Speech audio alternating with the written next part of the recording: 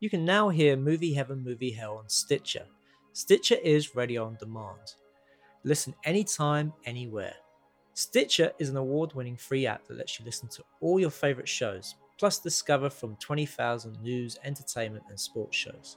You can also create your own custom playlists. Stitcher is available on iOS, Android, Nook, iPad and in over 4 million car dashboards. It's on demand and it's on the go. No downloading, no syncing, no wasted memory. You can stream your favourite podcasts from Stitcher. Don't have Stitcher? Download it free today at Stitcher.com or in the App Store. And please leave us a review and rating on Stitcher. Thank you.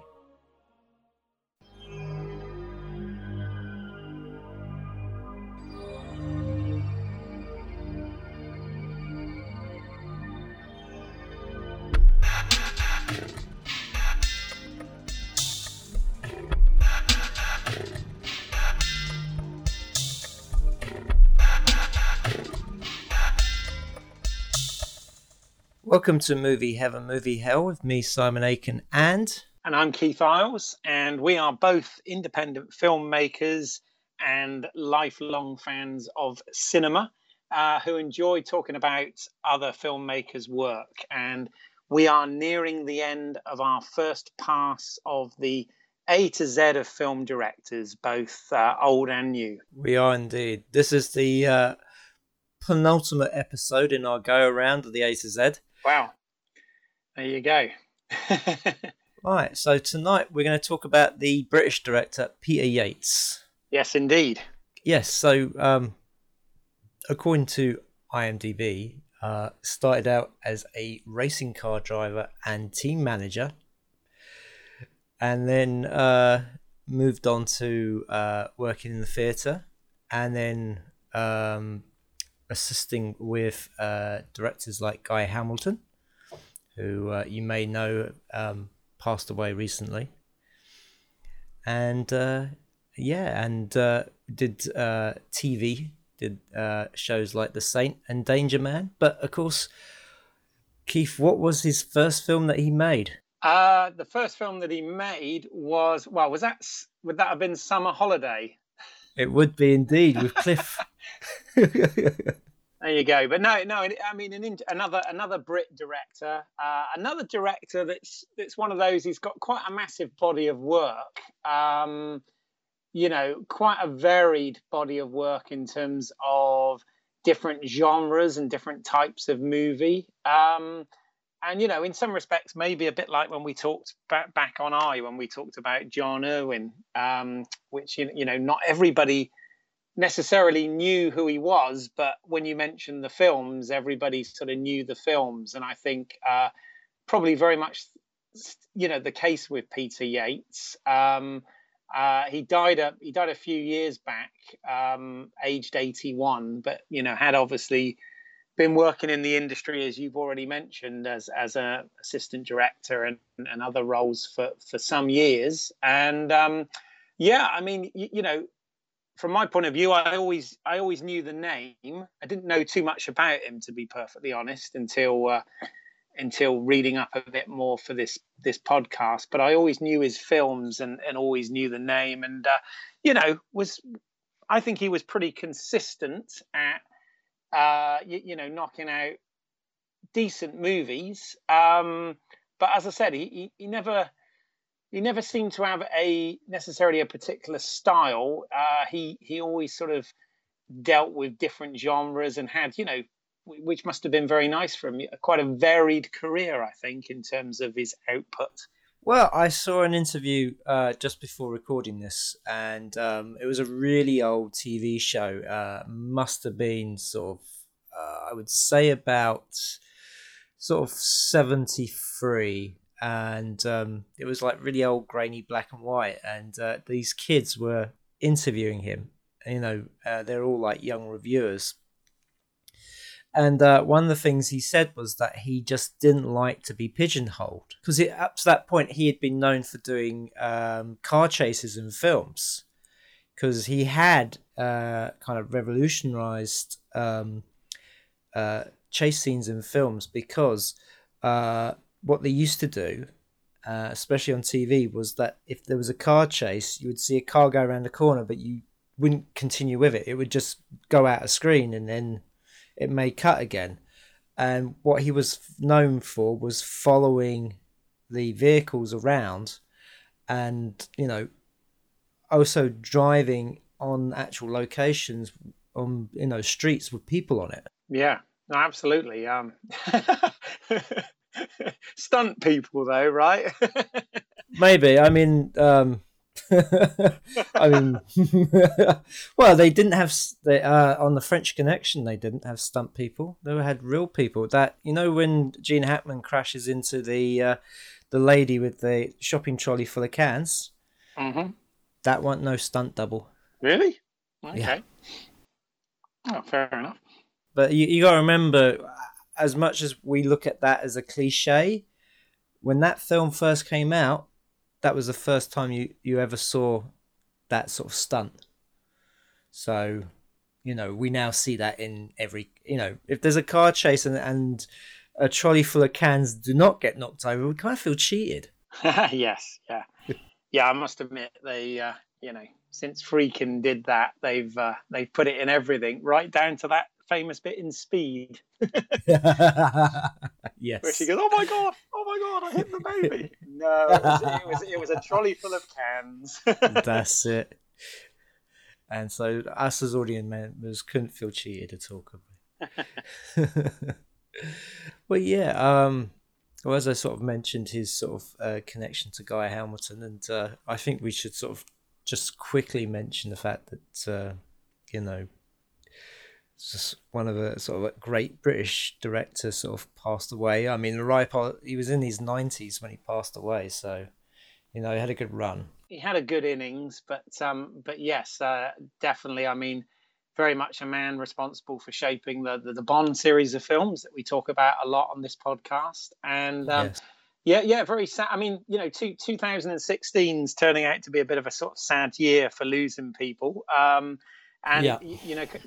You kind of realize you're getting old when all your childhood heroes and influences start dying. But this year's been particularly bad for that. So, it's sad that he was also added to that list, even though I think the man did have a full life and left quite a legacy behind him. So, but yes, absolutely.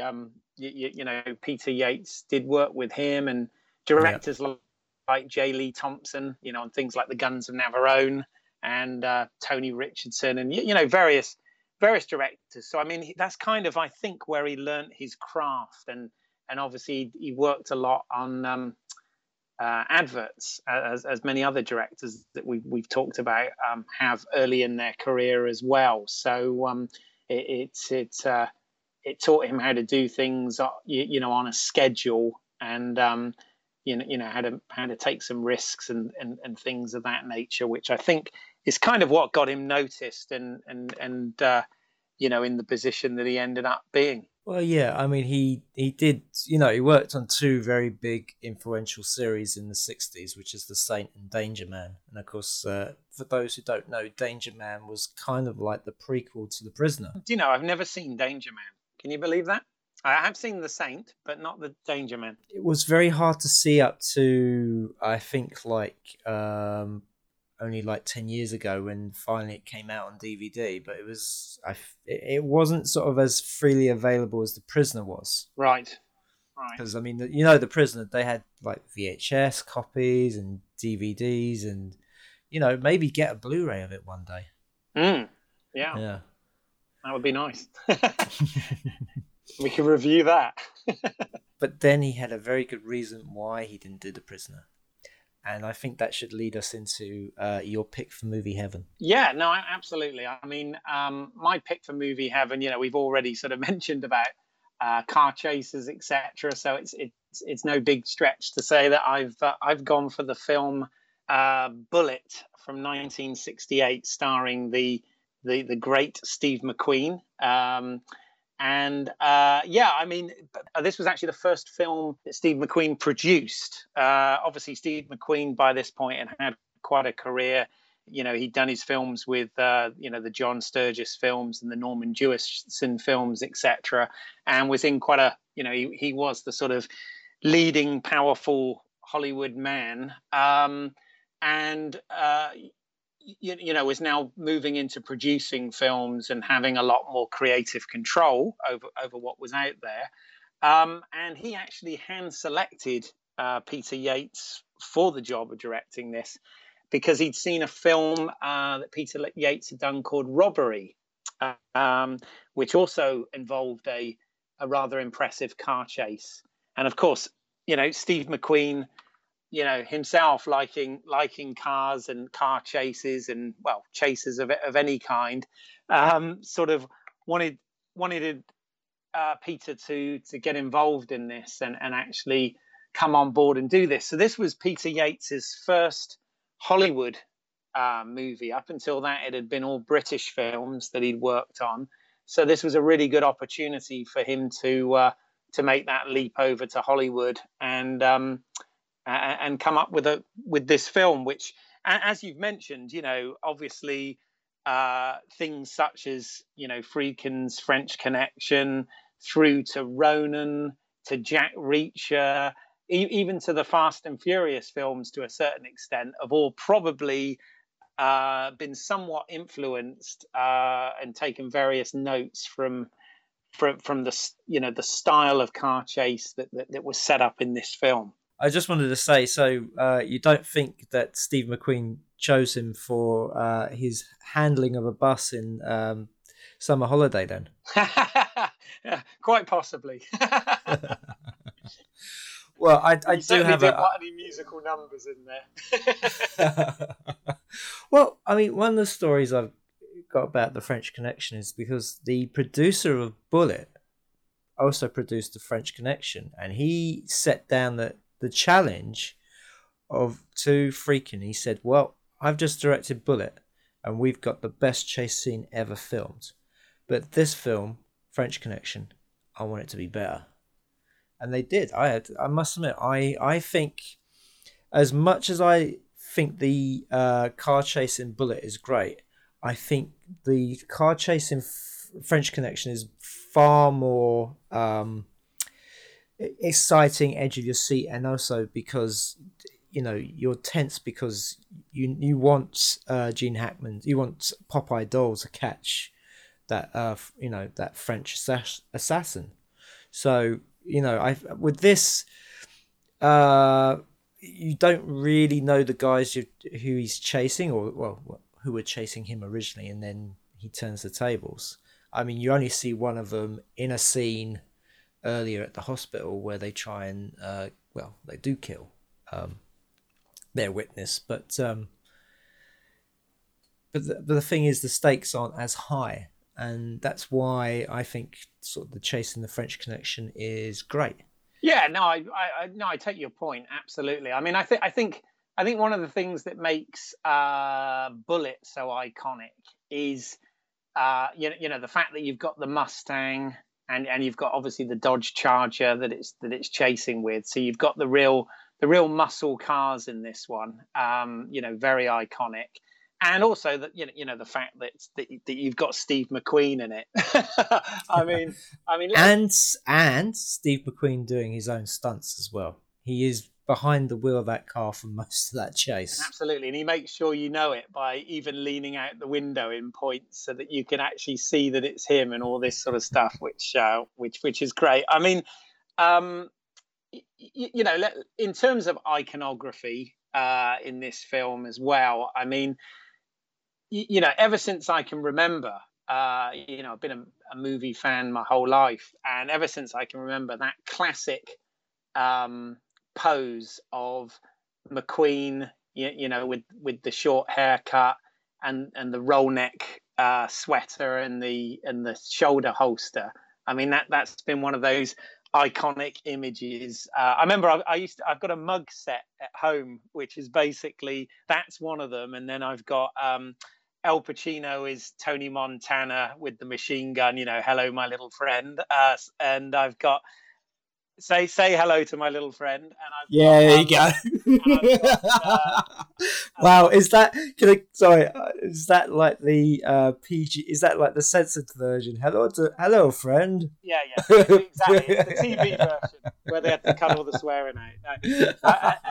It's also got Clint as Dirty Harry with the 44 Magnum, and Michael Caine from Get Carter with the pump action shotgun. So that's the set of 4. And as I said, obviously one of them is McQueen, in that classic pose. And it's funny because another thing that's interesting, again, iconography wise, with the whole sort of wardrobe that they had McQueen in this is again, that's never really dated. He kind of wears a sports jacket, jeans, and a roll neck, which even today that doesn't make it look like an old film, necessarily. So a lot of cool things in this film. One of the things that they did that was a little bit different is the original script was supposed to be set in Los Angeles. They chose to actually use San Francisco because at the time San Francisco hadn't been used quite as much in the movies at that point, whereas there'd been a lot of police procedurals took place in Los Angeles, both on television and on the big screen. Yeah. Because it's like the City of Angels with Dragnet. Exactly. The other thing they did was that rather than working on sets, they actually used real locations through this film to try and give it a very realistic film. And even the laws weren't as strict with unions for extras and things of that nature back in the late 60s as well. So often, like when you see the scenes in the hospital, they're in a real hospital with real doctors and nurses, performing procedures, etc.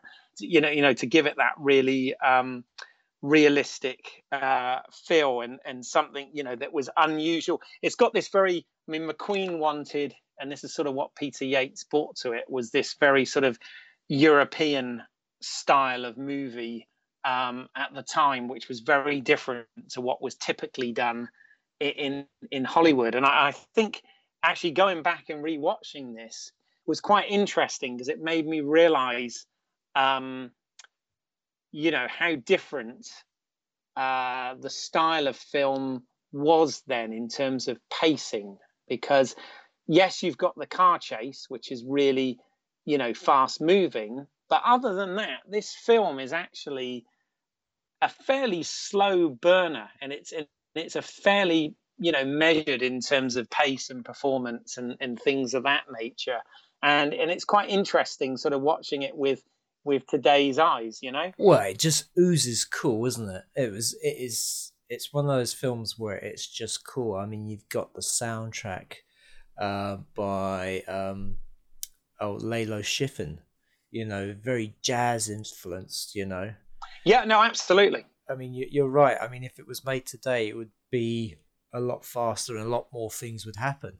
But saying that, I'm still kind of confused about what happens at the beginning. So, you've got the opening titles, which are just amazing. The way with the edits would change with the titles. That's right. It would kind of go through the letters. That's it. Yeah. The letters would come through the screen and reveal the next shot. I'm still not quite sure because you see all these guys, the members of the organization. I guess they couldn't say mafia. I'm not quite sure what they did. Is it a robbery? Yeah, I mean, it's kind of weird because this is, in terms of like sort of plot devices and whatever, it's weird because we've kind of, when we follow the story with Frank Bullitt, we're kind of following the B story in many respects, and you've kind of that A story sort of just literally happens over the beginning credits, which is kind of the backstory that sets up why they've got this witness in protection. But yeah, I mean, it is a slightly convoluted in terms of what exactly what exactly happened there, or what he witnessed to be put into that under the protection of the because obviously that was all supposed to take place in Chicago, wasn't it? That credit sequence part. This is the thing. I mean, I have seen this film many times, but there's still sort of parts of the story I don't quite understand. So I didn't even know that was taking place in Chicago.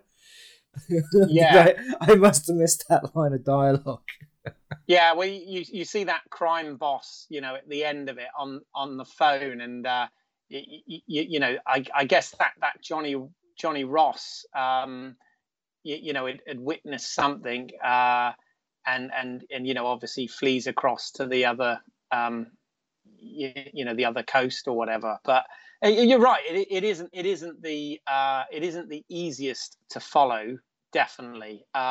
Interestingly, the reunited of two of the Magnificent Seven. Sadly, the first one to die and the only one that's still alive in Robert Vaughn. Yes. And obviously playing this, politician called, I think it's Chalmers or Chalmers. No, that's right. It's Chalmers. Yeah. And he plays it rather well, because I guess at the time he was best known for being the man from U.N.C.L.E. So this was a slightly more sinister and sleazy role for him, really. But it's good. I have to say that it's also features the lovely Jacqueline Bisset, in this. But I did feel that she was somewhat underused. It was kind of, she was there to show that Bullitt had like a hot girlfriend or whatever, but she didn't actually do much in it or serve the story particularly. I mean, she was used as like a foil, I guess. I mean, there's the whole bit where he's kind of figured out that the witness they had under protection was actually the wrong person.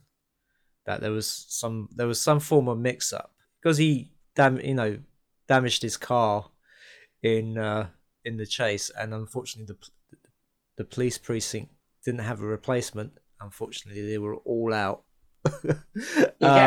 She has to drive him to this hotel, and of course she gets a glimpse to see what his life is, and of course it's that whole thing. It's like, oh, you live in a sewer, and I don't know if I want to live there with you, kind of thing. Yeah, so she did kind of get her one scene, didn't she? Yeah, where she splurges all of that out, which interestingly, McQueen being, as he's famous for being, a man of few words. And it's interesting because there are lots of scenes where the person he's opposite has quite a bit of dialogue, and McQueen always finds some bit of business to do.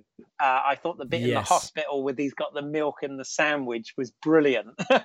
It's so cool, Do you know the story about on the Magnificent Seven with him and Yul Brynner? Yeah, he was always flicking his hat and stuff. And Yul just sort of stopped him, and he said, "Look," he said, "all I have to do is take the hat off, and nobody will look at you." Yes. No, absolutely. I mean, there was definitely some ego, but it all worked in his favour in most cases, I would say. So this story kind of sums him up well. He did a feature film called Hell is for Heroes with Don Siegel. And at the end of the film, he was supposed to cry. He was supposed to see his sort of comrades in arms dying, and he was supposed to cry. And Steve McQueen said, "I can't cry." And Don Siegel, "Oh, you must be able to cry." And they tried a few tricks, including slapping him, and they just nothing. No reaction. So when he's sort of very quiet and playing with things, it was his way of emoting, I guess. No, I mean, obviously, I love everything he does, and obviously he's inspired so many actors. It's interesting actually, because a lot of the actors that were sort of my heroes growing up, he was their hero, if that makes sense. So it's kind of like interesting. Where you see where inspiration comes from and whatever, but yeah, I mean, back to Peter Yates's direction of this. I do. I think the movie. I can see why. I've heard people say it's kind of slow, and I can see why people would say that. But I don't think it necessarily is a bad thing, because even though it's slow, it's very, very engaging. I mean, you're kind of with it all the way through. And like you mentioned, he chose Lalo Schifrin for this, who was very sort of that time. He obviously, a couple of years later, he went on to do the Dirty Harry films, and of course, he'd done the Mission Impossible TV series and things of that nature. But what was really good is, and what I really noticed in this was how often they didn't use any music, which was quite interesting. From the car chase to the even to the chase in the airport towards the end of the film.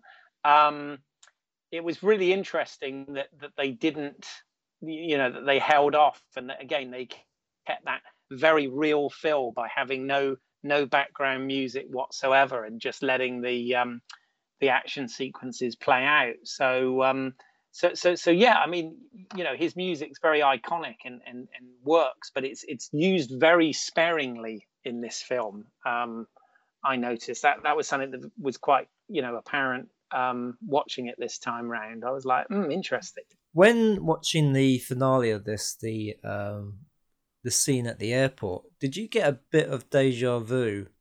Because I did. It felt very much like the end of The Rookie. Oh, right, okay. I thought you were going to say Heat for some reason, because of obviously the airport stuff in that. But Heat is completely different because it takes place on the runway. Yeah. Well, so does some of this. That's they run across a runway, but the main action takes place in a terminal, like The Rookie does. Well, I have to admit, no, to me, The Rookie is awful, and this is great. So. I'm not saying.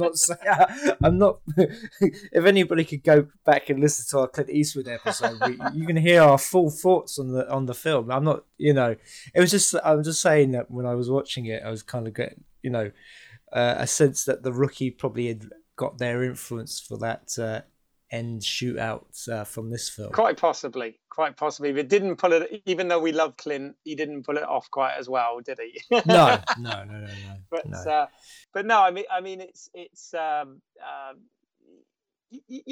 think it wasn't a big stretch for me to sort of think of this as movie heaven, because it was Peter Yates's first Hollywood film that obviously paved the way to many other things for him. But it is an iconic film.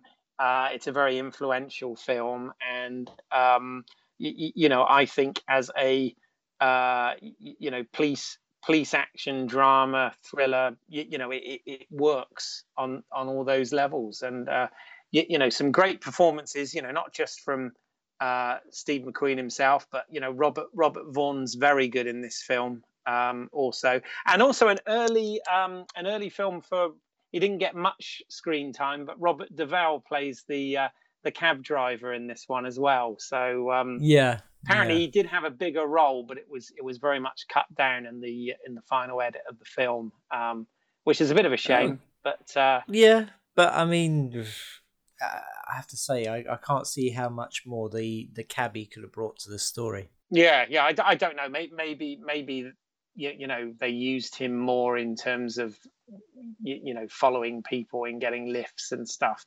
I'm not sure, but wouldn't it be great to think there's an alternative cut of this film where Robert Duvall's driving people around and like they're following people? No, there's the car chase, but in between, especially after he crashes the car, that Steve McQueen's been driven around by Robert Duvall for the whole film. I think I'd love to see that. Yeah. I'd love to see that. That would be very cool. But yeah, I mean, the things that make this unique is his use of, as I said, real locations, and just the way this was shot and edited, and how sparingly the music was used.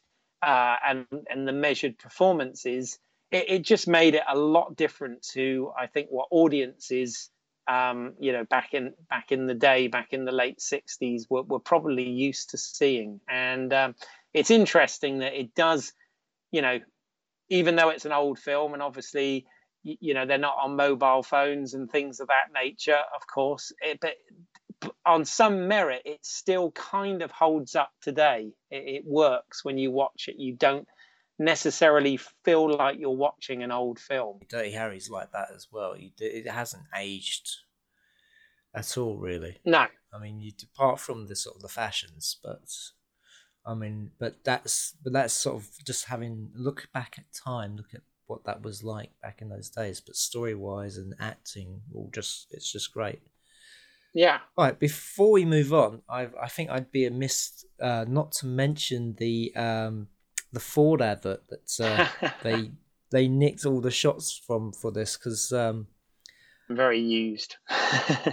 when watching this film again, I could see the shots that they used for that Ford car advert, because mostly they just replaced the Mustang with the Ford car. No, it's not a Ford car. It was a Puma, wasn't it? It was a Puma. Yeah, it was a Puma.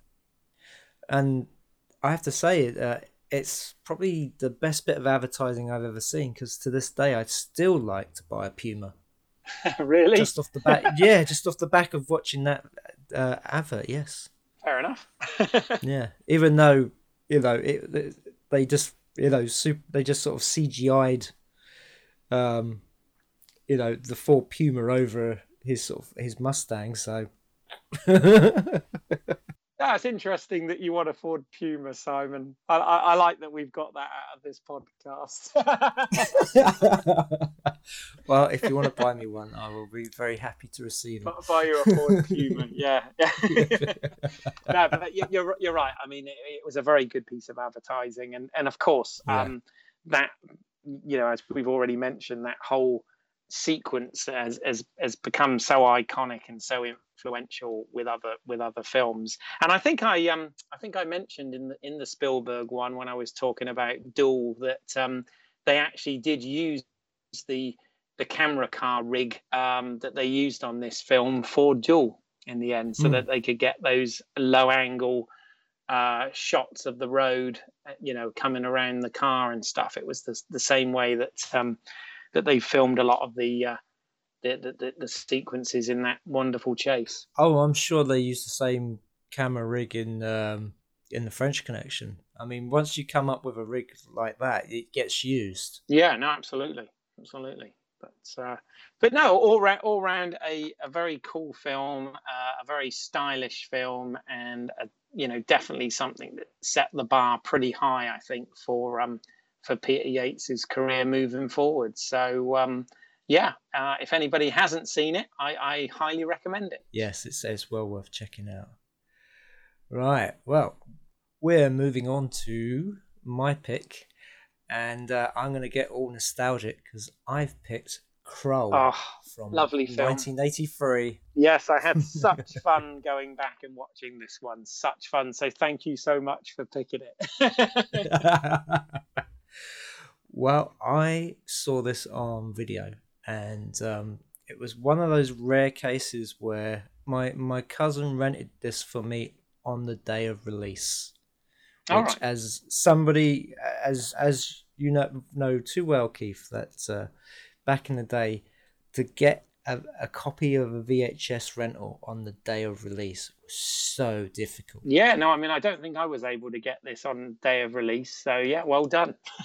Yeah, but it was all due to the fact that I don't know if it was on TV or if it was on other videos where they would show like the sort of making of, like the 10-minute EPK, because I remember seeing that before seeing the film. Yeah, well, this was quite an early example of that kind of making of. They were a lot more sort of few and far between at the time, and yeah, they did do quite a comprehensive one on this film actually. Well, I mean, one of the other selling points was it had Todd Carty in it, who was in Grange Hill at the time. Yeah, Tucker Jenkins and future, what is it, Mark Fowler from EastEnders? Is that right? yeah. So yeah, I mean, he must have been, pretty young at the time. I was very young at the time. I was a very young Liam Neeson. Robbie Coltrane. Yeah. Very early roles for a lot of these guys, but yeah, what an enjoyable. I mean, again, I saw it on VHS back in the day. It was kind of around that time of, fantasy movies like Hawk the Slayer and Beastmaster and things of that nature. But what was always kind of fun about this was it was kind of a mixture of sci-fi and fantasy, wasn't it? It kind of mixed the two genres quite nicely. Well, it was sold as Star Wars meets Lord of the Rings. Perfect. Yeah, I would say that's absolutely perfect description. And if you remember the original poster, the pose that the main hero Colwyn is in is very reminiscent of the Star Wars poster. Yes, with the glaive in his hand. For some reason, on the original one, the glaive's got beams shooting off it, which of course is not what it ever did. No. Well, I have to say, I mean, I've always said, and I still stand by this, that the coolest fictional on-screen hand weapon of all time is obviously the lightsaber, right? But yeah.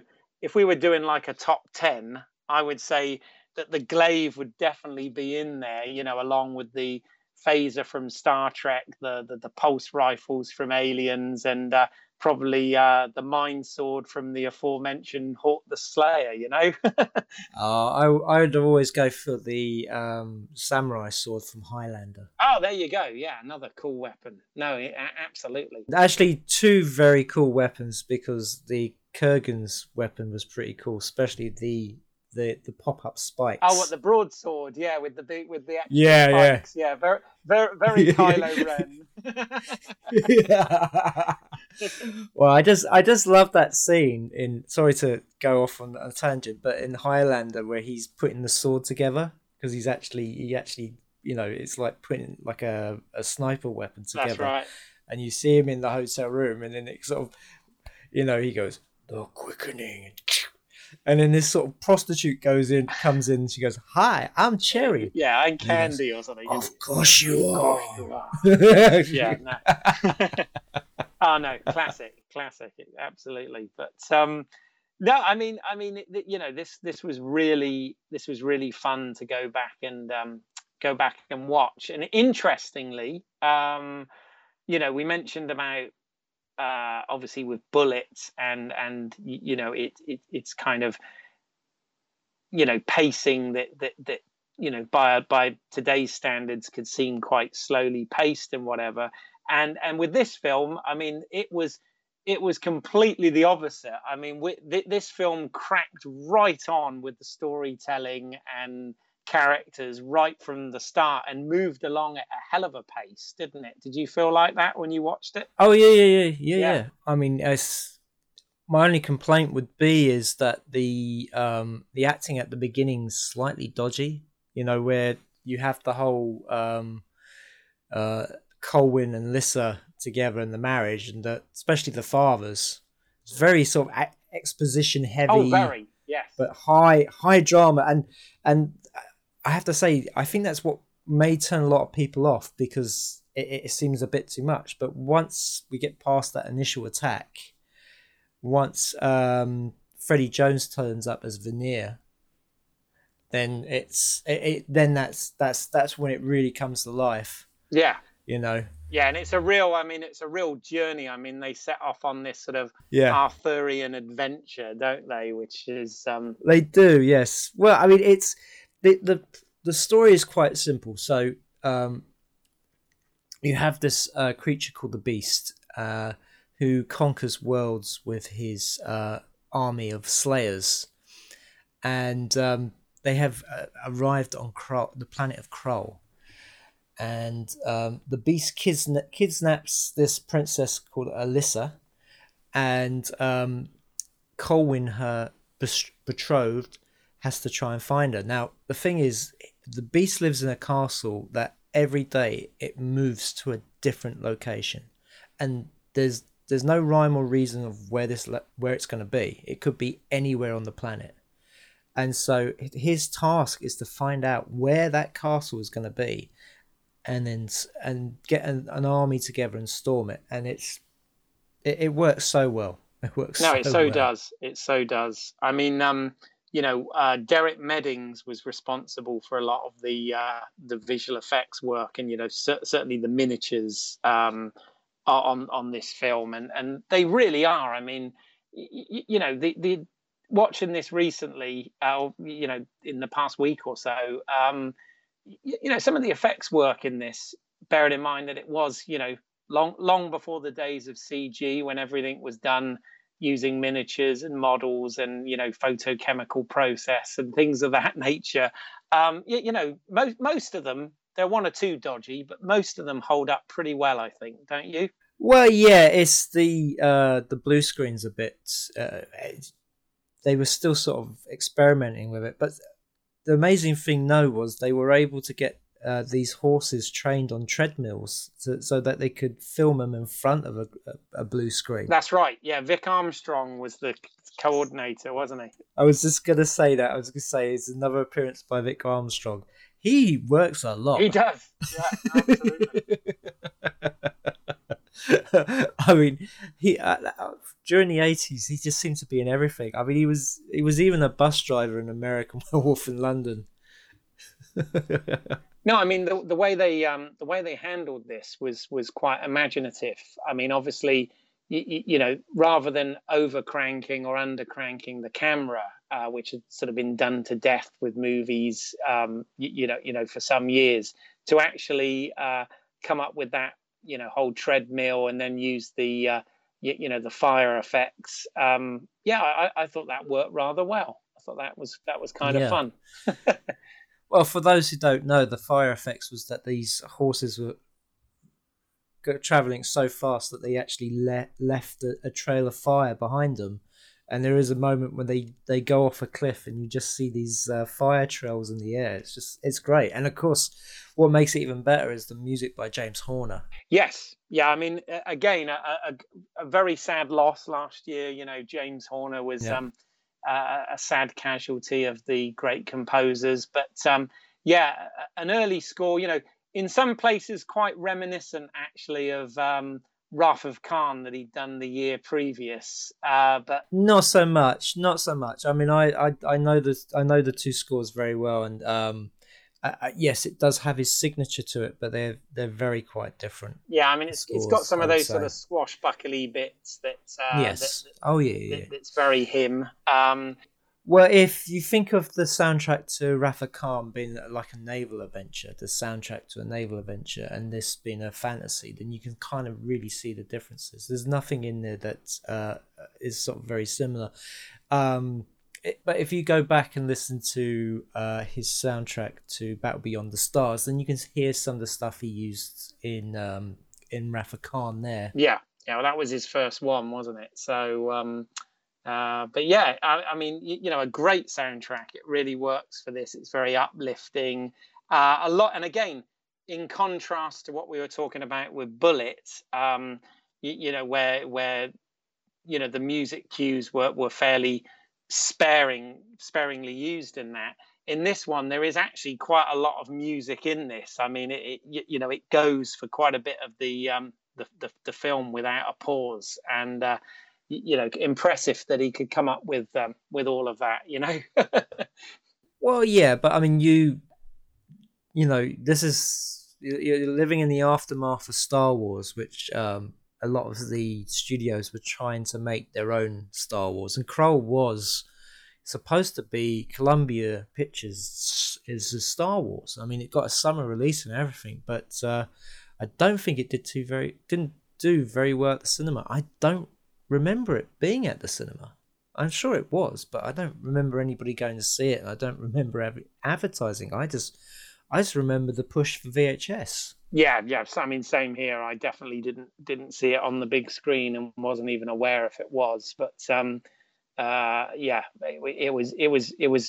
it in that really good time of videos where there was new stuff coming out all of the time, and this did sort of have that balance, like you said, about on one hand Star Wars, but on the other hand, a more fantasy adventure like Lord of the Rings. In fact, actually, that the whole bit, which is a great sequence, with where he goes to see the Witch of the Web or whatever she's called, and the Widow of the Web, and the Widow of the Web, and you've got this, the sort of crystalline spider sequence. I know obviously that was all done sort of stop motion and whatever, but it did feel reminiscent of things that Peter Jackson did, much later in the Lord of the Rings / Hobbit movies, Yeah, so the that spider really holds up, and it's still really creepy. I mean, it's especially the fact that it's kind of translucent. So it's not just white, but you can actually see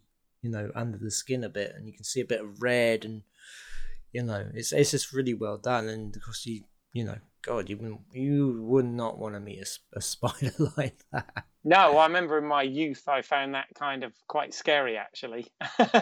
So yeah, it was well done, and a very tense scene, actually, that one. I do like the way they handled that. Well, I mean, the other thing as well is that it's quite a revelation if you've never seen it in widescreen before, because it really uses that anamorphic widescreen. It just looks so great. It's like, bloody hell, you missed so much when it came to the pan and scan. I mean, I would have loved to have seen it at the cinema, actually, especially the whole climbing up the mountain. I imagine on the big screen that would have looked amazing. Yeah, in fact, this is probably the first time that I actually got to see the film in its correct aspect ratio, because I'm sure when it was out on the VHS back in the day, it was probably a pan and scan version, no doubt. So it was. So yeah, so no, I mean, Clive actually was kind enough to loan me his DVD of this, and it's one of those rare examples where, in terms of special features, the DVD actually has a lot more on it than the Blu-ray. The Blu-ray of Krull, which has been released, just has literally the film on it. But this actually had quite a lot of extras, for the age of the film. It did have that making of documentary that you mentioned at the beginning, but also it had. It's funny. On the Alien podcast, I mentioned magazines and stuff that you used to read interviews in, and this has actually got a commentary track, which is the Cine Fantastique review for the film, actually recorded as a commentary track, which is quite interesting.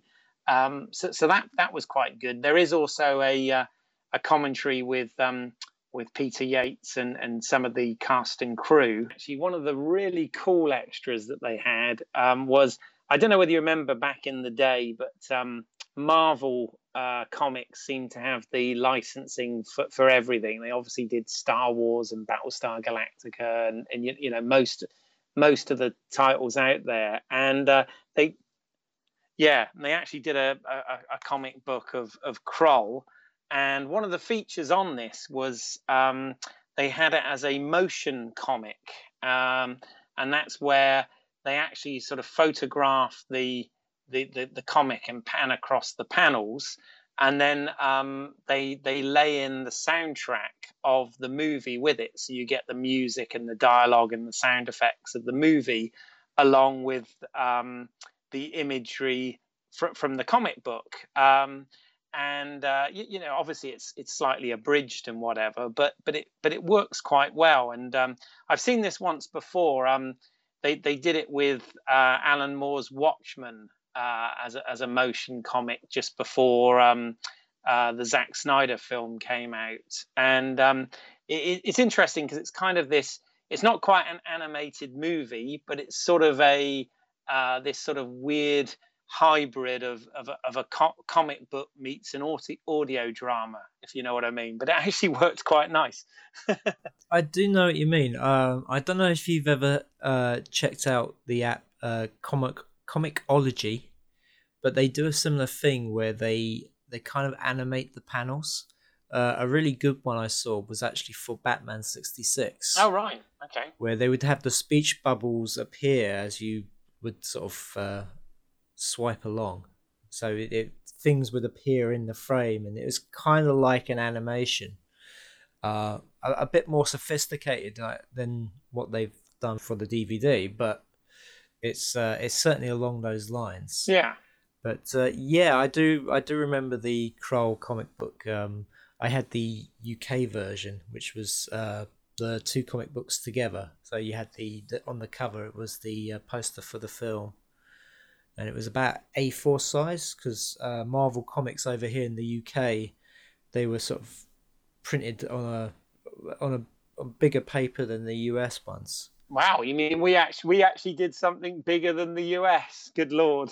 Go figure. Well, I used to get like the Star Wars comic books and Transformers as well. I remember being that size, and they were about the same size as 2000 AD and Eagle Comics. So I think that was just the way they were printed over here. Interesting. But that I thought that was a rather cool little feature that was on the DVD special edition, and obviously isn't present on the Blu-ray. That, and obviously having the Cine Fantastic review as a red commentary track. I also thought was quite a nice touch. So they actually they went to quite a lot of effort with this film, I guess, knowing that it's got a bit of a cult fan following, I suppose. I mean, this is one of the things that I get quite annoyed with now with some of the Blu-ray releases, like as you were saying, the Blu-ray release for Krull, is that they just put the film out on Blu-ray and that was it, and didn't even bother porting over the extras from the DVD. You should, by right, be getting more on the Blu-ray as far as I'm concerned. Apart from obviously better picture and sound quality, but you should have all the extras, if not more. So indeed, yeah, indeed. But I mean, I have to say the film is a PG, but it's a tough PG. This is before they we had the 12 rating and the PG-13 rating. So I mean, there's quite some gruesome deaths in here. I mean, the way the seer gets killed, by the long fingernails into his neck. Yeah. And the whole, what was it in the 80s about death by quicksand? Yes. Yeah, absolutely. Well, I mean, this was one of the things that they sort of touch on the extras on the DVD, was the fact that this was actually obviously shot at Pinewood on the 007 soundstage, and that was one of the things they did quite well, I thought, was sort of creating this otherworldly look. And yes, the sets and everything were quite impressive. But you're right, it was a death by quicksand. It was quite popular. In fact, Clive made a really interesting point when he loaned me the disc. He knew obviously we were going to do Yates, and he said, in some respects, Yates's career kind of parallels Mike Hodges' career slightly, in so much as God, yes. he starts off with a sort of gritty action thriller and ends up sort of doing a slightly camp sci-fi adventure. Wow, I mean, Mike Hodges is a lot more camper than this. Well, yeah, no, absolutely. I mean, Flash Gordon is way campier. It is. There's no Brian Blessed in this film. No, absolutely. Interesting. The actor Ken Marshall, who played the lead in this, Colwyn, who was sort of your typical leading man at the time, but he didn't seem to go on to do a great deal after this. I mean, I do remember he had sort of a semi-regular part in some of the seasons of Star Trek Deep Space Nine, where he was kind of a foil to Sisko. It was so weird because, I mean, you had like, it must have been like 10 or 15 years in between Krull and Deep Space Nine. Yeah, it was a long time, yeah. And so he had changed so much. I mean, he wasn't recognisable at all. Yeah. And but yet he was still. I think he had grown so much as an actor because certainly in Deep Space Nine he was a really good character, and I liked the way they sort of used him. I mean, it's funny because he compared himself to the main character in Les Mis, didn't he? Oh yeah, they said that they had that kind of relationship. Yeah. It's funny how the main players in this didn't really go on too much. I mean, you got Leslie Anthony as well, who had the weird thing that happened to her on this film is she was dubbed. Oh, that's right. Yes. Yeah. Yeah, it's not her original voice. The actress who dubbed her is Lindsay Krause, who you may know from is it not House of Cards? She was in the Mammoth film? Oh, right. House of Games. Oh, yeah. okay. Yeah. Yeah, I mean, you know, she's been in The Insider and all kinds of different films, but yeah, they had this weird thing where they dubbed Leslie Anthony's voice. It was just really. Well, that was done quite a lot. I don't know why. Back in those days, wasn't it? To do with the American audience and stuff. But yeah, interesting. Well, you say that. I don't know. I think they just had this thing about dubbing younger actresses with older actresses' voices. Because do you remember in Grayskull, Legend of Tarzan, that Andy McDowell's voice was dubbed by Glenn Close? Right, yeah. No, I mean it was quite common. Obviously, it was done a lot in the early Bond films as well. But I thought Kroll was a lot of fun. It was really good to go back and visit. The effects work was pretty decent on this. We're going to talk effects. We have to talk about the way the Slayers die, because every time one of these creatures gets killed, you hear this distinctive scream, and then you see this what looks like a brainworm or something come out the top and then go into the ground. No matter where they are, it could be concrete, and these things will go into the ground. Yeah, no, it's quite. I mean, there was a lot of imagination in this film, and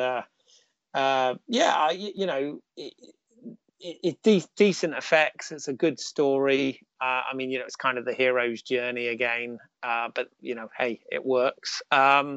Great score, as we've already mentioned, by James Horner. Some really good miniature effects work by Derek Meddings. Imaginative stunt work by Vic Armstrong. So yeah, I mean, a lot of the players of the day certainly showed their craft in this. But yeah, in terms of Peter Yates, we're talking, this couldn't be more different than Bullitt, but works really well, as a film in its own right, and really interesting. I'm glad you picked it, because it was a nice visit back to my youth, as it were. That's it.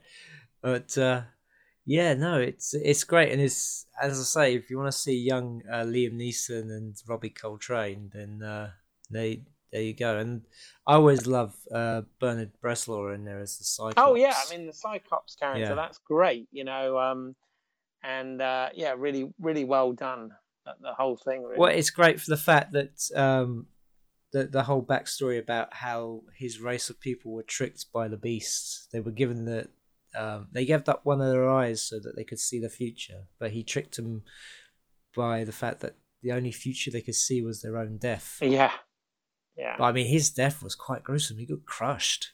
That was, as I say, this is really hard PG. This is not a film for little kids. No. And one of the things they do very well in this is, they establish the characters and the ensembles quite well. And yeah, when they do sort of start dropping like flies towards the end of the film, you do actually, you have made some investment in them, and you do actually feel quite sad, in some of the cases. So yeah, really nicely done. Obviously, Liam Neeson's set of special skills in this film is being a womanizer.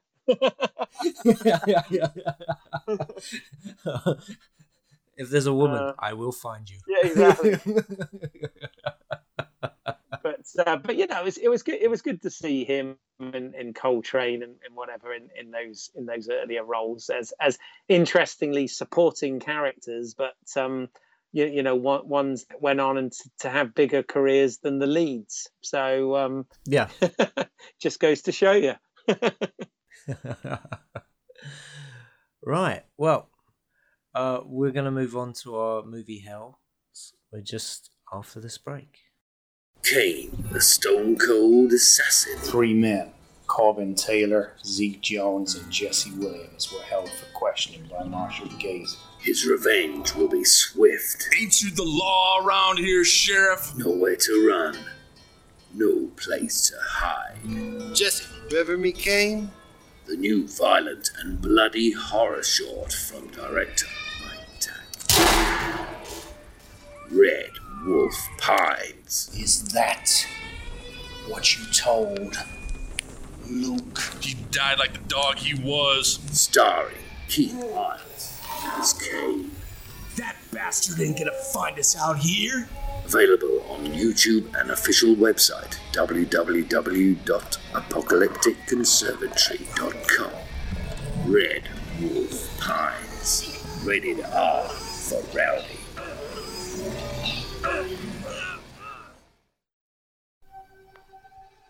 So, you're making a film? Horror film. Meta horror film. A horror film about horror film. Horror film about cinema. And why would you do that? Life is so beautiful. You just have something in your eye. I thought you said you wanted to do something different. Why do the same thing that everyone else is doing? It drives me mad.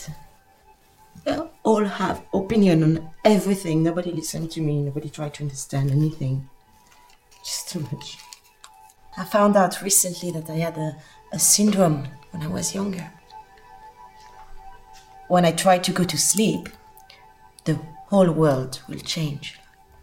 Like everything will go too quick, too slow, or too big, too small.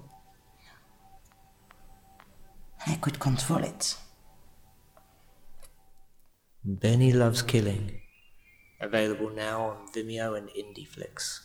And if they don't go for it, you'll kill them all.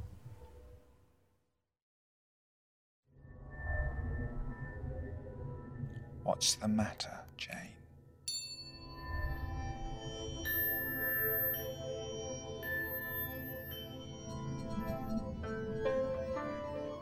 It's kind of hard to explain. I can't put my finger on it, but there's definitely something wrong. Jane? I suppose we can expect her to get over it just like that. You must be past this. So bright. Why is it so bright in here? It's just the dawn, Jane. You have to take her to the hospital. Have her placed under constant watch. Well, that much I know, but who done it? You don't even try and stop me. You know I'm going to harm you, yet you do nothing. What about that wonderful husband of yours? Oh, Martin. I love him. Well, someone has to die.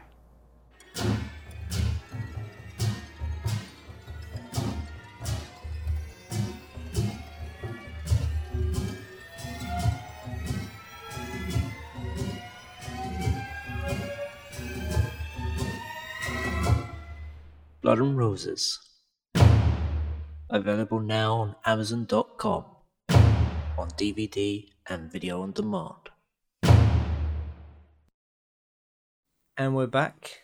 And so, Keith, what is your pick for movie Hell? All right. Well, I mean, I had a look through Peter Yates's filmography, and you know, there are some films on there that I hadn't seen, some that I'd not seen for many years and didn't really remember. And unfortunately, much as I'd have liked to, I didn't really have the time to sort of go back and revisit everything that he's done, because there were certainly some films that I remember sort of in the late 80s and early 90s that he did that I thought were really good. Like I really enjoyed An Innocent Man and Suspect and things like that.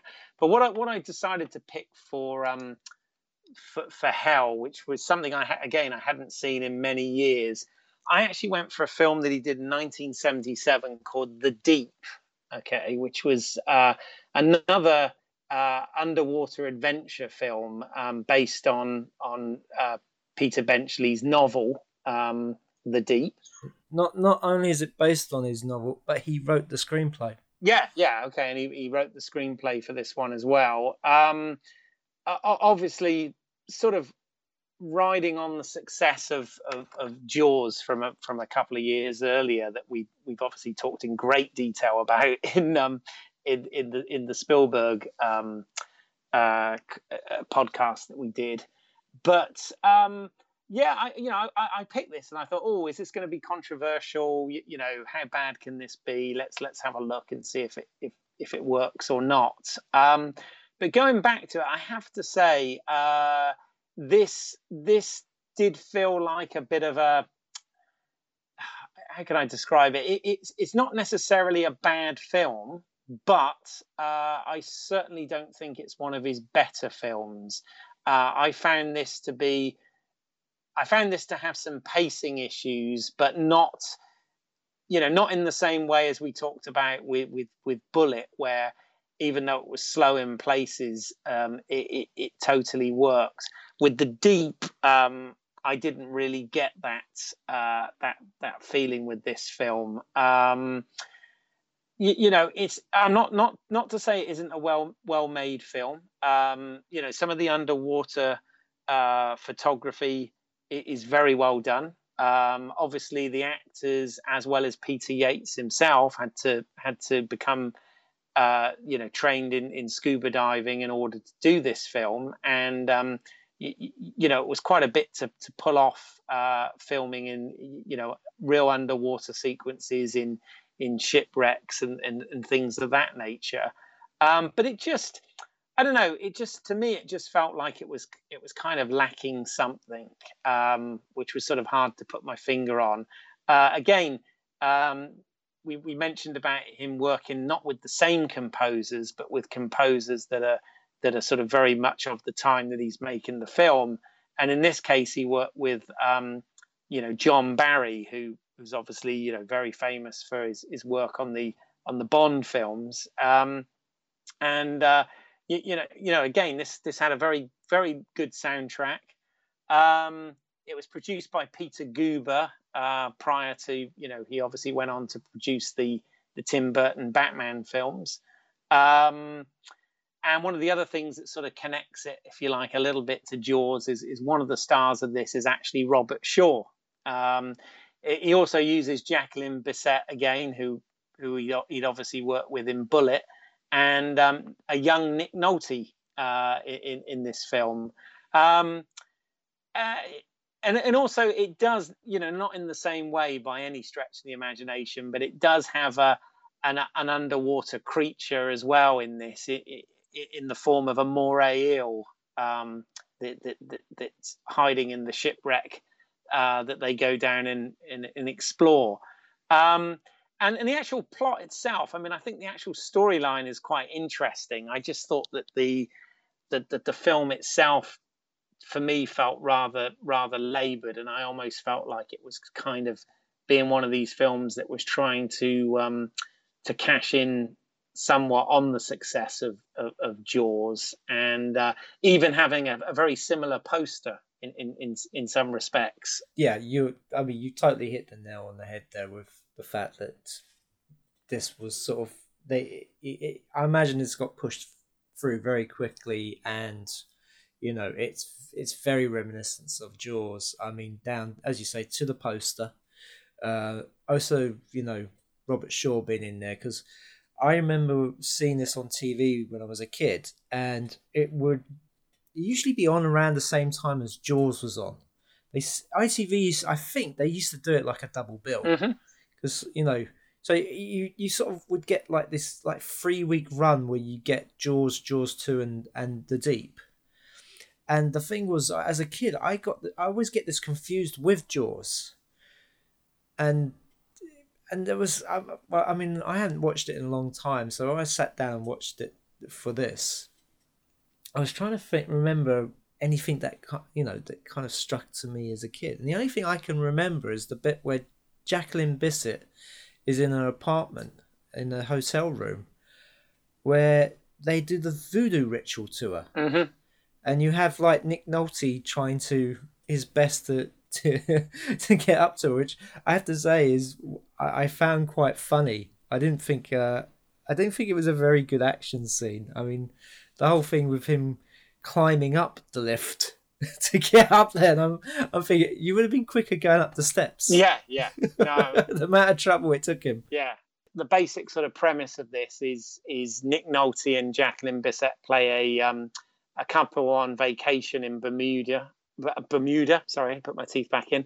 And that's it. They are scuba diving, and they scuba dive into a shipwreck, and they discover that there are there's two discoveries. There's the discovery that there could be some if you like treasure on board this, but also there is there are ampules of morphine that are under there and preserved, and of course they begin to investigate this, and what happens is there's this gang of Haitian I guess drug smugglers, I suppose you would call them, that are interested in what is in the wreck also, and they kind of by default sort of put themselves in danger because of exploring this. And you say about the scenes you sort of remember.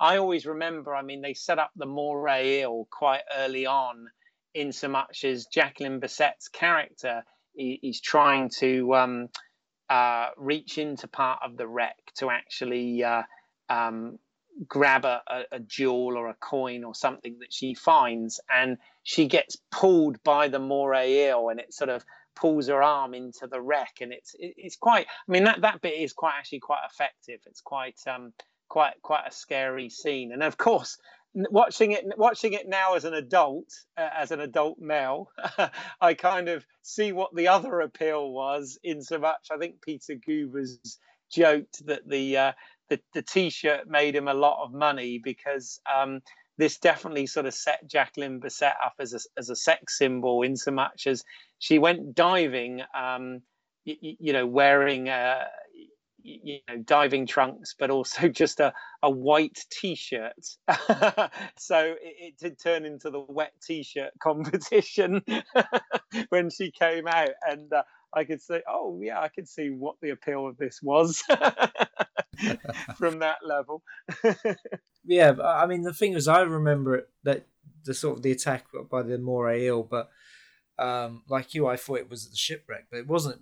It was actually kind of like on a reef near the wreck. Oh, that's correct. Sort of yes, it was. That's right. Yeah. But it ends up sort of living in the ship, doesn't it? I have to say that Moray Eel was not scary at all, especially the bit when Nick Nolte confronts it, and it's just kind of like close up, Nick Nolte looking scared, close up, Nick Nolte looking scared, close up, Nick Nolte looking, and it's just like it looked like it was like on the end of the stick and somebody was just pushing it towards the camera. It just looked so hokey. Yeah.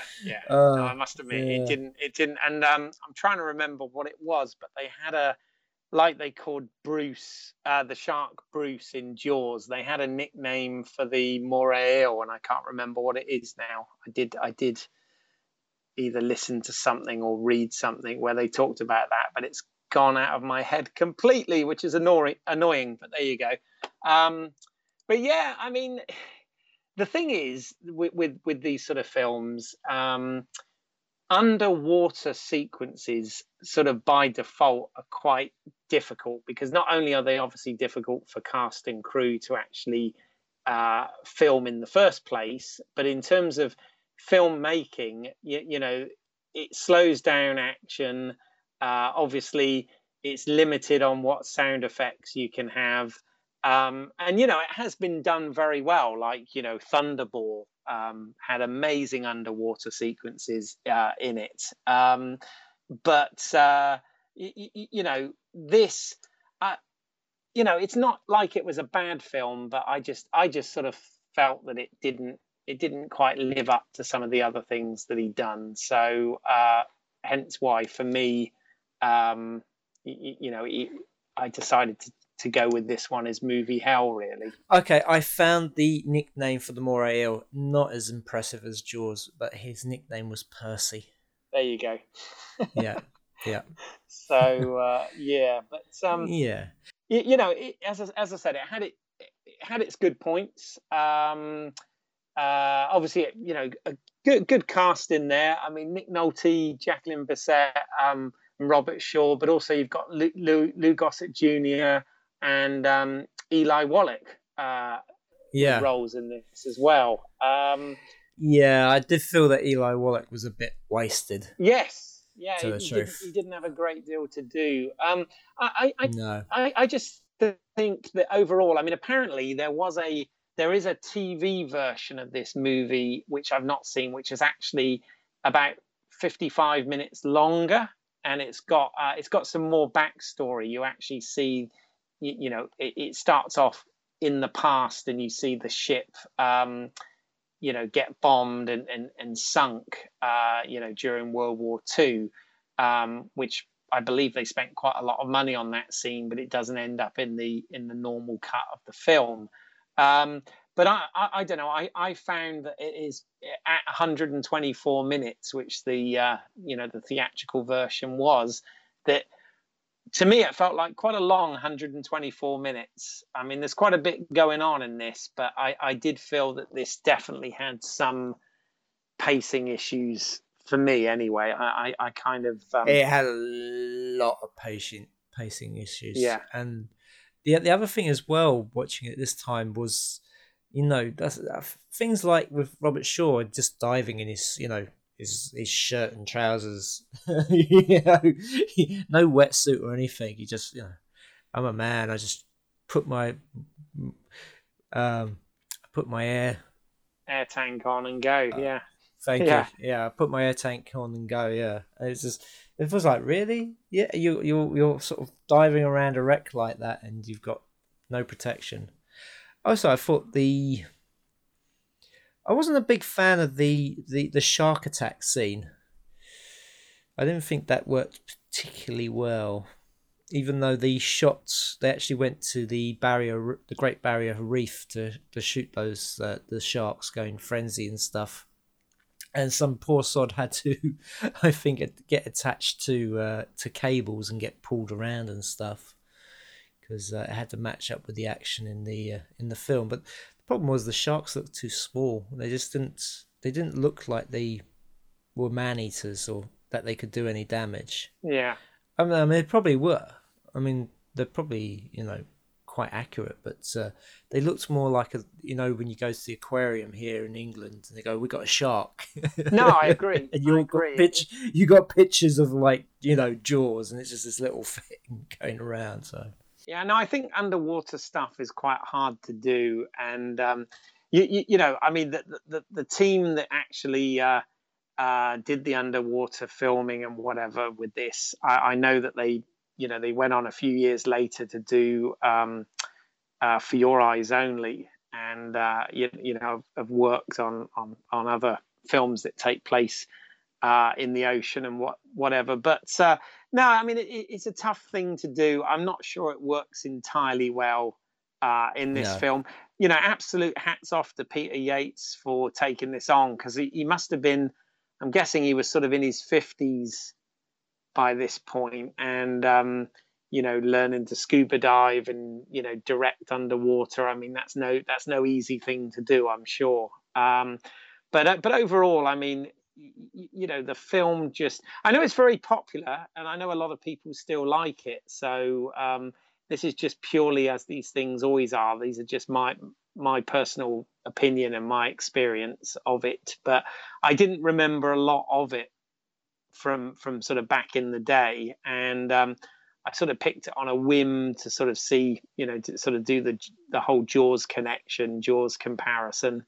And I found, even though it had good elements, overall, I thought this film was problematic, and certainly one of the weaker entries in a good portfolio of films that Peter Yates has.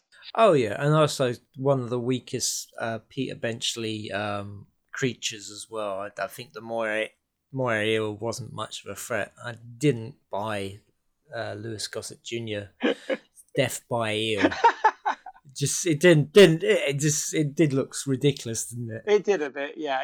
It's kind of, yeah. But yeah, it lacked a bit of tension, I thought, and as I said, I think it's been very successful from what I understand. But and it is definitely one of those films that cropped up a lot on television, like you said, and that's definitely when I first saw it. But I think at the time I was too young to really appreciate anything about it. I just want to sort of talk about Peter Benchley just for a bit, but I think he's a bit more successful when it's to do with a sea creature, because I thought the TV adaptation of The Beast was very good. Right, yes. The one with William Peterson in it. That's right, yeah. I've not seen that in a long time, but yeah. The big squid, yeah. Yeah. No, I thought that that was far more entertaining than this. I think that it's just one of those things where it's like it wasn't quite sure if it was a thriller, if it was a drug thriller, or if it was a treasure hunt, or if it was a creature feature, as in with the Moray Eel, because it was kind of sort of having all those different elements, and yeah, I mean, personally, I don't think it gelled too well, and the whole thing with the voodoo as well was, for me, didn't work. It felt like they didn't sort of 100% commit to that. It was kind of there, but they didn't really sort of go for it. Well, it's sort of after the bit with Jacqueline Bisset being, kind of attacked in a hotel room, where they do that sort of voodoo ritual, which I think as a kid I thought was kind of unnerving, but now it looks a bit silly. They kind of drop it after that. It didn't feel hugely satisfying, this one, and so I sort of stuck with it and thought, well, this is what I'm gonna pick as movie hell for this one, because certainly compared to the two films that we've already mentioned, I think this one is dull in comparison. Yeah. Right. Well, we're going to move on. I'm going to move on to my pick. Right. Well, where do you begin with this? Well, hey, I think hats off that he pulled it off. All right. Well, okay. The film I've picked is Don Quixote from 2000. And this was a TV movie, and this was made by the same production company that made the likes of Merlin. I think it was Hallmark Entertainment. Yeah, it certainly has that kind of budget. Yes, oh, definitely, yeah. Right now, I can't be sure, but I believe this was a passion project for John Lithgow. Well, he produced it, didn't he? He was the producer on it, right? I think he also had a hand in writing it. Oh, really? Okay, well, adapting yes, the novel to the screenplay, yeah? Okay. Yeah. Because it's a fairly true adaptation, isn't it? Hence why it's a long movie. I mean, this is actually, I'm guessing this was shown in sort of 2 parts or something, because it's like 2.5 hours, isn't it? Yeah, it was a long bloody watch. Yeah. This film absolutely dragged. It really dragged. Right. Now, I caught this on Channel 4 when it was shown. And the thing was, I saw it after I saw Lost in La Mancha. It actually made me go back and watch that. Actually, watching this made me go back and watch Lost in La Mancha. Me too, because we were robbed of a great Don Quixote film, and I think Terry Gilliam sort of kind of hit on the I think a great idea of it having a twist on it, not being a sort of so faithful retelling of it. It just doesn't seem to have any pace to it. I mean, it just plods along, and it's. I mean, I like John Lithgow. I think John Lithgow is a very good actor, and I also like Bob Hoskins. But it's just I don't know. It was like it was being aimed at kids. It was aimed at kids, but talking down to kids. It felt very family friendly. It definitely had that family friendly feel to it. There's a bit where he goes out on his initial adventures, and if you don't know what Don Quixote is about, it's about this old man he's been reading books all his life, and he decides to relive his childhood, which is done really terribly. With you keep seeing this flashback of him as a really bratty kid hitting the grass with a stick. And he decides he wants to become a knight, and he's going to go out there and he's going to have adventures. Romantic adventures, very much, yes. Yes, he's going to be like he christens himself Don Quixote of La Mancha, and he is fighting for the honor of Dulcinea, who's played by Vanessa Williams, who is not exactly great in this.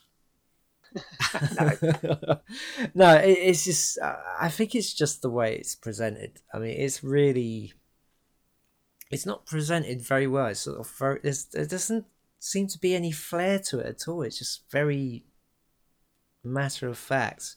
But my point, what I was going to try and make was, so when he comes back from his initial adventures back to his home, this character, the priest, who he just seems to be there, but you just don't know anything about him, decides that the thing to cure him is to get rid of all his books. I know, it felt cruel. I thought it was cruel almost, didn't you? I felt it was very cruel, but did you feel anything when that was happening? That was the thing. I didn't feel anything. It should have been the most really heartbreaking moment. I mean, the fact that this guy had lived off these books, this was his whole adventures. It's like if somebody took your DVD collection, Keith, and burnt it. They'd be dead. But yeah, no, I get it.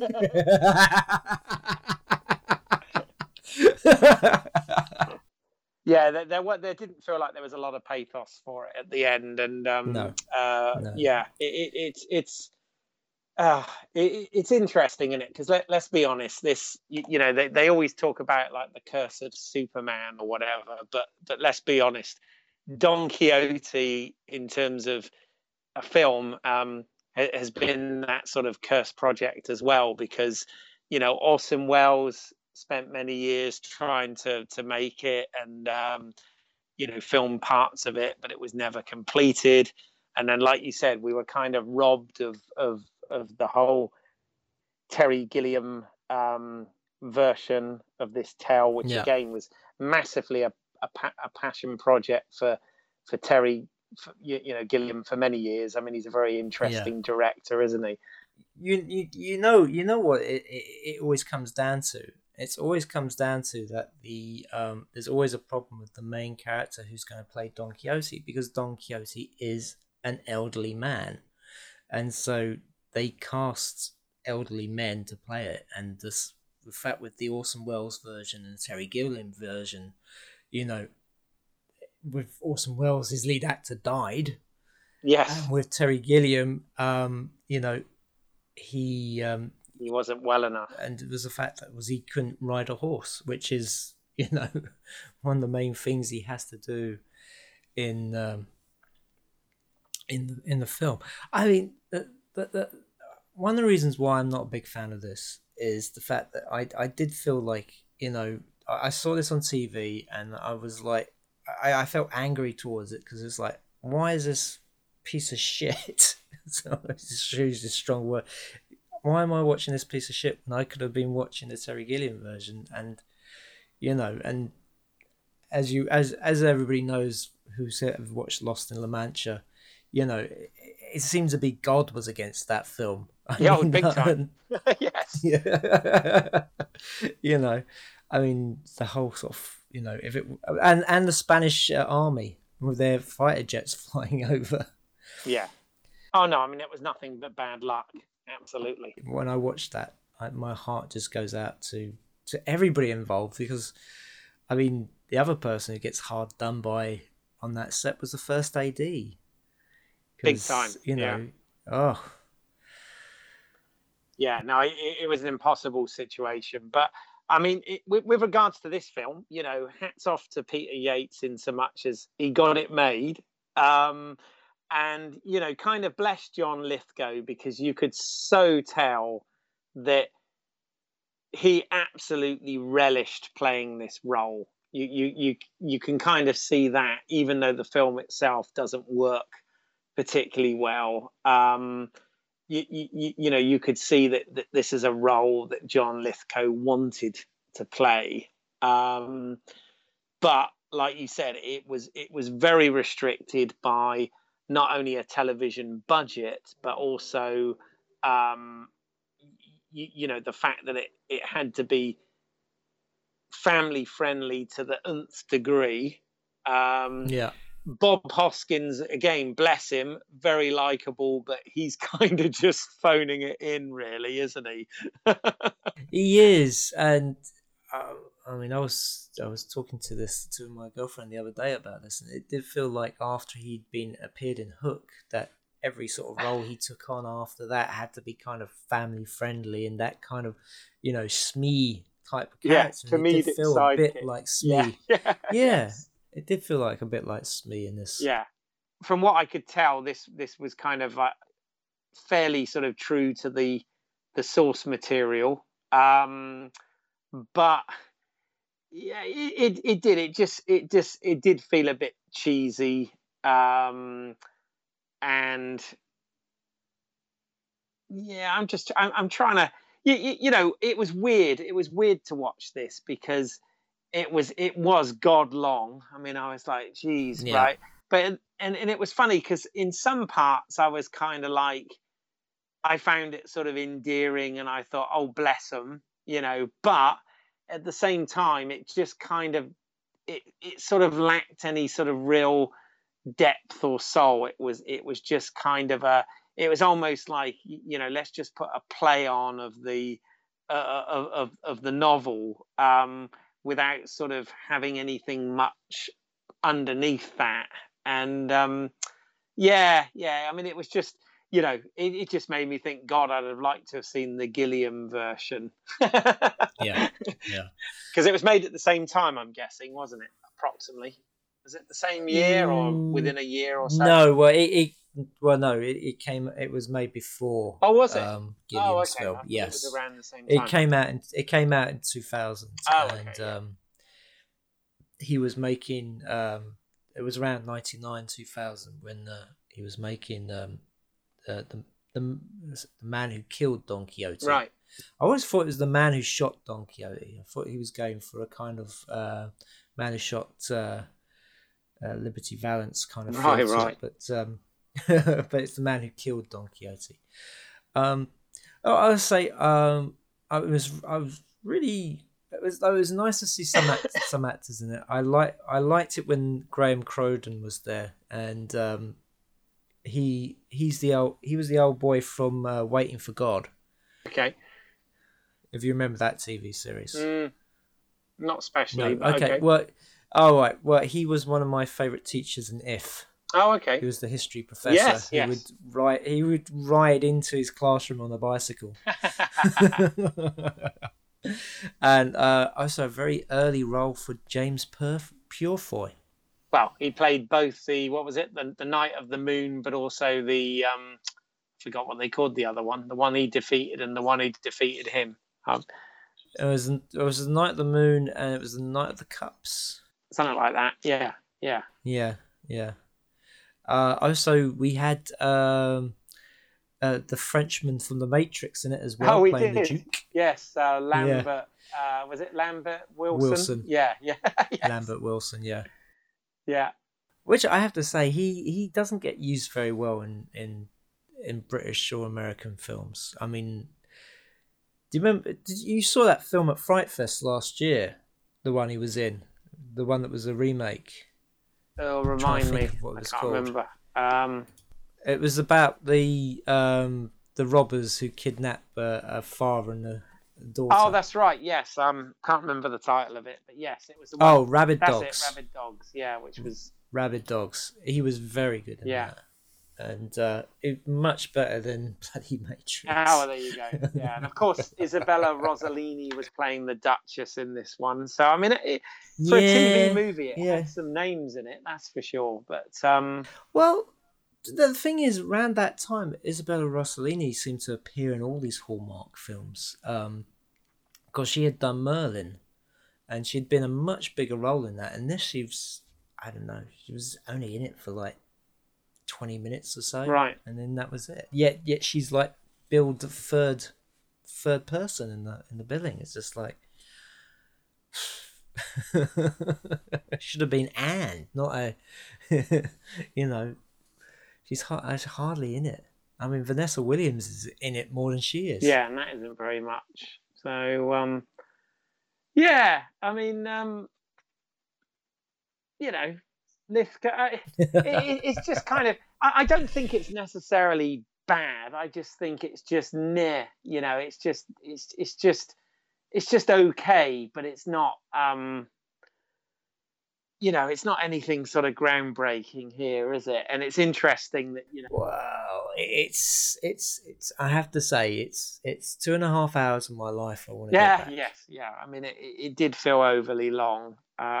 It did, and it just, as you say, it did feel like let's put on a play. Yeah, it felt like an amateur production of it, and also it just sort of, I'm not quite sure what time frame it was in because I'm sort of going from what I saw in Lost in La Mancha, but the uniforms and everything seemed to be a lot older in that film than it was in this one.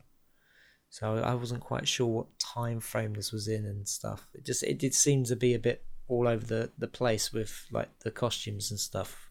Because like the guards and everything, they looked like they were set in this century than say previous centuries before. It just seemed to be a bit very odd.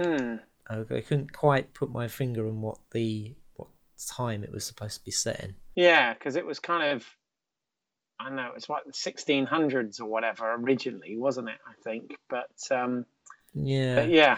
Well, I mean, also the fact that with the Don Quixote characters, you want to sort of believe in his fantasy, and so when he becomes sane at the end, you feel loss for this. Yeah, I mean, it's a tragic character, really, isn't it? Yeah, but again, it just, I mean, bless him, John Lithgow, he did the best he could with the material, but I wasn't feeling it, really. It should have been a really sad moment, it wasn't. Exactly. I mean, I think what they did capture, what did work was the sense of adventure and the romantic ideals and kind of that side of the character, but the tragic part at the end didn't really resonate that highly. So you kind of just had the one note really. On no, this. I didn't think they caught the fantasy side either. I mean, it was too much of his oh, he's just raving mad, isn't Well, he? yeah, they made him just look crazy, but because obviously they did that thing where, we could obviously see what he saw, but then obviously we could see what everybody else saw as well. I think it would have been better if they'd done it one way or the other. Yeah, I don't know. Gilliam's take would have been, because Gilliam had played around with it a little bit by putting the character that Johnny Depp was going to play into the mix as well, wasn't it? Which was supposed to be, was it someone from the modern world or something that's transported back? Yeah, he's like a sales executive or something like that. Right, to give it like a quirky element. But yeah. Yeah, but I mean, that kind of what he did with the Fisher King. Yes. Where he took the radio DJ and then paired him up with somebody who thought he was a knight. See, that's the thing. This is the thing. See, why it would have been better with Terry Gilliam is Terry Gilliam can bring you into somebody's fantasy so better than it was done in this. I was just, as you were just talking about, I was thinking about that scene where, Robin Williams sees the girl that he really likes, and he immediately goes into this fantasy where everybody's dancing in the train station. Yeah. And you just see it, and it's just so fantastical, and it's great, and it's just so well done. And in this, it's because the fantasy stuff, they would just sort of cut away to a shot of a giant. Yeah. But it would be mostly with the windmills. You didn't see him actually try and fight a giant. You just saw one shot of somebody they CGI'd in, or several people they CGI in to be giants. Yeah. And you didn't really get a sense of that fantasy, and it was really missing that. It was reeking of no budget, wasn't it? Or low budget. Yeah. And it's a shame because, I thought they did really well with Merlin, with Sam Neill. I thought that first one they did with him was really good. And that one was, well, I imagine it's about the same running time, but when watching it on Channel 4, you're looking at 4 hours with adverts. Right, yeah. And I thought that was much better done, but and this one, unfortunately, no. Not at all. No, I see where you're coming from. I mean, this wasn't, this, again, Peter Yates done some good stuff, but this was just kind of average. Definitely, Terry Gilliam would be a interesting director to talk about at some point. I'm thinking. We'll have to. Yeah, but no, I know what you mean. As I said, I saw it. I kind of watched it now. I hadn't seen it before. No real desire to see it again. But it's just a very light TV movie, and that's exactly how it felt, and it just didn't have anything extra done to it. So I mean, I think overall Peter Yates, he's done some really good films in there, some really top stuff. He's had a go at a bit of everything, but he's also done some stuff which is just average as well. That was his penultimate film. I mean, he did another film 4 years later called A Separate Piece, which was another TV movie. Not seen that one, I have to say. No. Well, I mean, I'm just looking at his filmography now, and I do remember Suspect when that came out. Yeah, no, absolutely, I remember that as well. That was the one with Cher, wasn't it? Yeah, and Dennis Quaid, I believe. That's it. Yes. Yeah, that's right. Yeah, and that was good. I enjoyed Tom Selleck, in An Innocent Man. Again, I have not seen that in a long time, but at the time I thought that was pretty good. The House on Carroll Street. I mean, he's got some good stuff in there, definitely. But I think definitely Bullet and Kroll are his standouts in amongst that lot. Definitely. Well, yeah. I mean, he did. The Dresser is supposed to be very good. It's got Albert Finney and Tom Courtenay in it. Right. And Edward Fox. So, I'm not even sure I've seen that, if I'm honest. Or if I have, it's been a long time. Probably know of it because it's about like an actor who he has like a dresser who's just like his confidant and stuff like that. So it's I think it's based off a play. No, absolutely. And of course, Murphy's War. That's another one he did. Not a big fan of it. I mean, it's an interesting concept, you know, man versus submarine. Yeah. But yeah, I did have that on DVD. I think I got it free with the Daily Mail. But yeah, I was not a big fan of it. No, I mean, very much an old school filmmaker. You know, definitely, yes.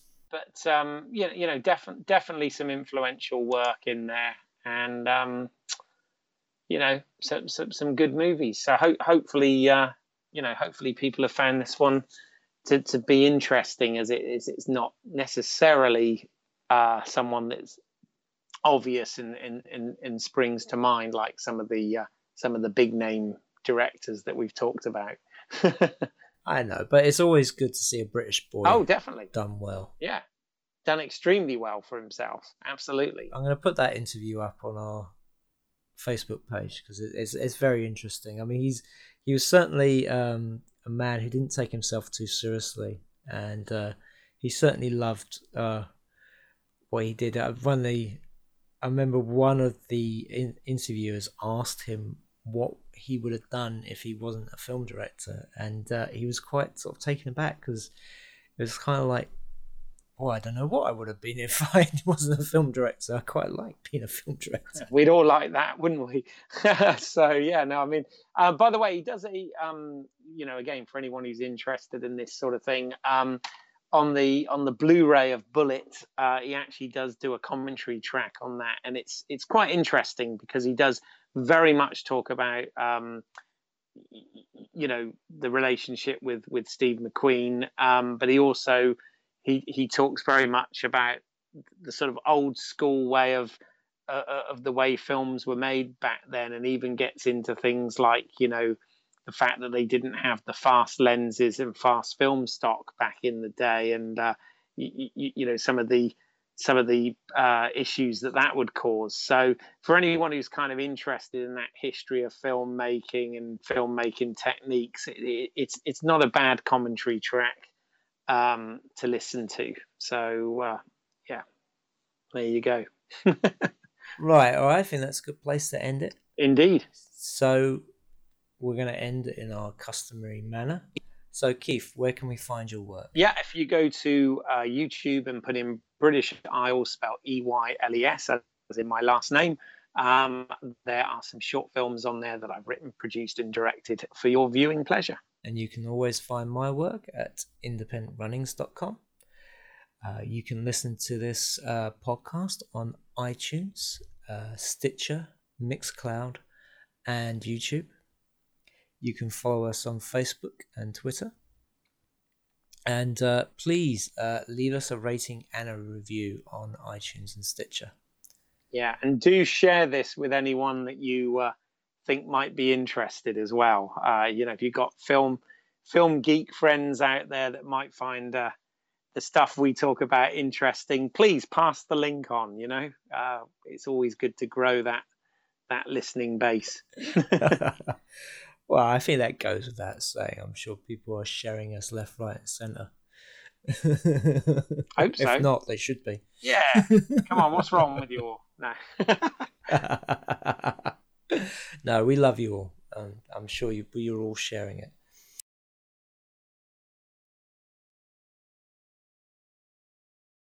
Particular parts of the alphabet. Yes. Who could that be? Yes. Who could that be? I'm sure you know who it's going to be. If you listen to this podcast, I'm sure, you know, I think it's odds are 50-1. You're going to guess what.